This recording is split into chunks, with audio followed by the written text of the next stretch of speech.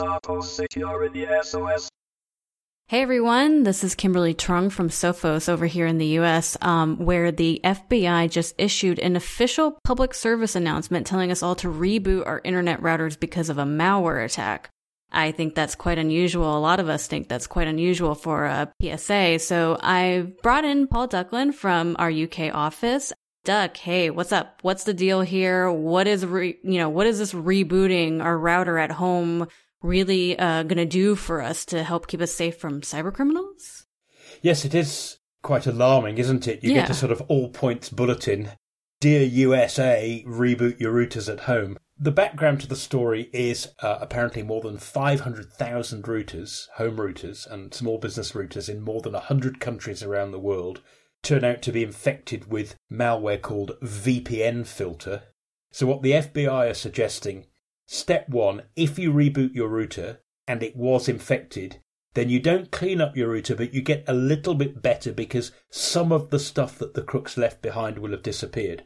And then you can relax, go to the website of the vendor who makes the router, find out how your vendor provides security updates. Most router vendors do, and that brings you up to date, hopefully from a security point of view. Because a lot of the people who've got infected, they could have been infected for weeks or even months. For most people, it probably happened because they'd forgotten that their router, the very thing that connects them to the internet, is a computer that needs patching just as much as your Windows desktop or your Mac laptop or whatever. That makes a lot of sense. Now, that leads me to another good question that I think you can answer, which is like, what if you go to your router's website and there aren't any firmware updates, or the last one was like years ago? You're kind of stuck. The really bad news might be that your best bet is to go shopping for a brand new router. And that gives you a chance to shop around, use your favourite search engine, ask trusted friends and family who know about IT, which router do you recommend? Which vendors do you think stay on top of security? Which vendors provide patches regularly? And by the way, that doesn't just apply to routers.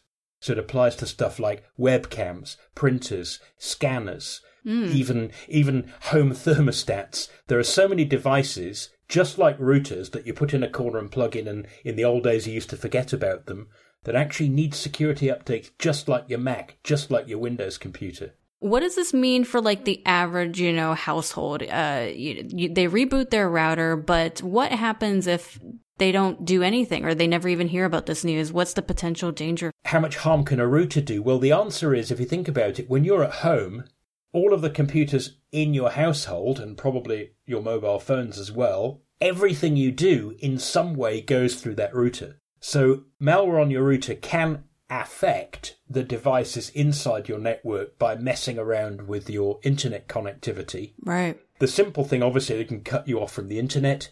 They could redirect your network traffic so that you think you're going to one site, but you're actually going to an imposter site run by the crooks. So the problem is, it's very hard to make or get an antivirus program that you could install on your router. Yeah, that was going to be my next question. No matter how much you might want to, most routers are designed that you're not supposed to be able to get in there and look around at files. So that's the other problem with the router, and why I think the crooks are kind of falling in love with them. You can't protect them often, even as a well-informed user, in the same way that you've learned and loved to do on your laptop. And I guess that will change in the future, but for now you're stuck with the basics. And fortunately, the basics can do a lot. So that's make sure you've got the latest patch.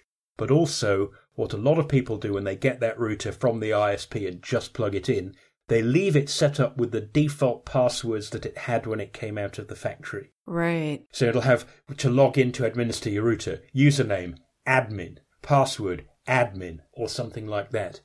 Believe me, every default password in every device that ever came out of any factory anywhere in the world, the crooks have a list with those passwords on them. Yes. And you can go online and find them for yourself if you want. That's the problem. And wouldn't it be silly to get infected in 3 days' time if today you could have done a firmware upgrade, which might take you 10 minutes, and changed your passwords from the defaults and go and change them to something that the crooks are not likely to guess? Gotcha. So, in summary, we should be 1, rebooting the router, 2, patching or getting any sort of firmware update from the router, the brand of the router, and 3, changing those terrible default passwords. Is there anything else we should be keeping in mind? One thing that I have been advising on Naked Security, it's not specific to this malware, but it's a good thing to remember in general, particularly because a lot of our lives these days we actually spend on other people's networks. When you're browsing, always prefer HTTPS. That's website that has the padlock. Mm-hmm. A lot of people think, oh, well, I'm only browsing to an unimportant site and I don't really mind if anyone knows that I'm reading this news or that news, so I'm going to go to an insecure site. The problem is that every time you do that, anyone who can see the traffic back and forth that you're doing on that web server gets to learn a little bit about you. And over time, they can end up learning an awful lot. Well, that is all incredibly helpful. Thank you so much for your time, Duck, and your expertise as always. And until next time, stay secure.